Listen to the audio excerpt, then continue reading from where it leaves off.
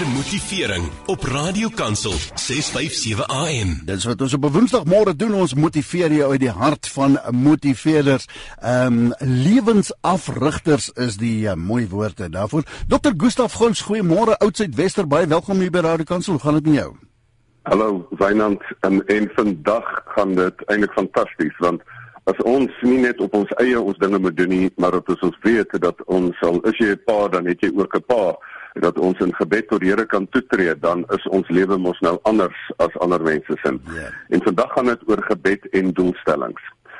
Ek wil vandag sê dat doelstellings is die gevolg van baie gebed. En die interessante ding, die uitvoering van doelstellings is dan ook die gevolg van gebed. Weet julle, baie keer dan dink ek, is gebed nie dalk die broeikas vir baie doelstellings nie. En dan doelstellings is die uitvloeisel van gebed, wat jy by die Here sy stem hoor. Maar wat ek baie keer verstom staan, is dat ons kry die antwoord by die Here. Jy het lank aan die voete van die Here gesit, jou mond by sy oor gesit, en hy het sy mond by jou oor gesit, en nou weet jy wat jy moet doen, maar nou moet dit vertaal word in doelstellings. En daarom is die noodwendige gevolg, die noodwendige effek van gebed, is dat dit moet oorgaan in doelstellings. En dit is nie net klein doelstellingkies nie. Mense, baie keer het jy regtig vra vir die Here, maar dit is nou 5 tree voor my, moet ek effens links of effens regs gaan, en dan gee die Here vir jou antwoord. Maar baie keer is dit ook 'n reusagtige groot doelstelling wat die Here vir jou gegee. Gebed inspireer, kom ons noem dit nou maar goddelike doelstellings. Ek wil dit selfs noem grootte doelstellings. Die bekende skrywer Jim Collins het altyd gepraat van BHAG goals, big, hairy, audacious goals. Dat jy nie vir jou 'n doel moet kry nie, jy moet vir jou een kry wat jou bang maak. Nou, ek wil baie keer sê dat mense moet vir jou doelstellings kry. Ek noem dit grootharige, skrikwekkende doelstellings. Want baie keer gee die Here vir jou, lê ding op jou hart, wat so groot is, dat jy weet, daar's nie eers 'n kans dat jy hierdie ding kan uitvoer, sonder dat jy die Here se hulp het nie. Nou, om vir jou voorbeeld te noem, as ek nou byvoorbeeld vir myself sê, ek wil hierdie life planning programme van my wil ek in 140 lande aanbied. Ek wil trek huidiglik by 14. Gaan die lewe lank genoeg wees om dit te doen. Maar baie keer is dit is so 'n groot doel wat die Here op mense hart lê, want in elke land het mense behoefte aan doelstellingsprogramme.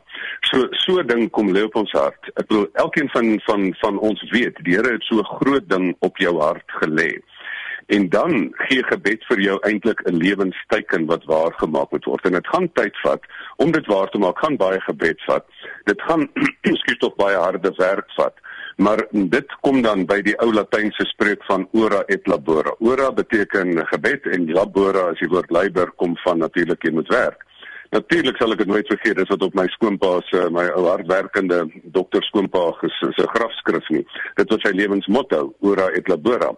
En dan moet jy hierdie gebed, moet jy dan, hierdie doelstellings moet jy iets mee doen. As die Here vir jou die antwoord gee, dan moet jy nou gaan staan en dit doen. Jy moet jou dagdoelwitte, jy moet jou weekdoelwitte, jy moet jou maanddoelwitte, jy moet jou jaardoelwitte, jy moet jou volgende lewenshoofstukdoelwitte, die volgende 4 jaar.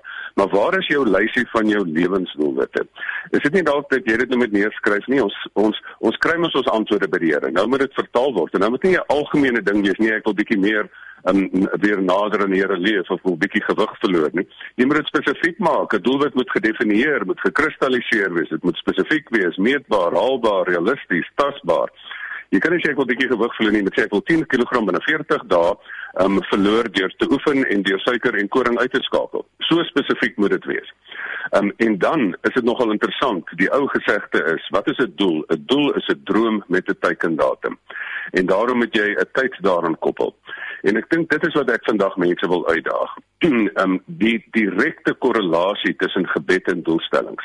Gebed is die broeikas vir doelstellings. En doelstellings se uitvoering is die gevolg van gebed. Is dit nie tyd dat jy dit wat jy by die Here hoor, nou neerskryf, kristalliseer, in doelwitplanne omsit en uitvoering gee daarin nie.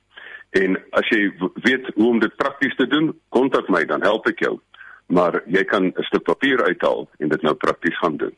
So eenvoudig soos dit. Daai het dit uitgespel, as jy dalk iets gemis het, dan kan jy altyd weer na die podcast gaan luister en na die tyd. Dr. Gustav Gous, waar kan ons vir jou in die hande, hulle wat jou graag op sosiale media platforms wil kontak? Gaan tik in Gustav Gous met goeie nuus, waar ek Radio Kansel se programme bevorder, en daar sal ek my e-posadres sit, gustav@gustavgous.co.za, en welkom om dan op sosiale media net in te tik, en my website is www.gustavgous.co.za, Gous sonder 'n W.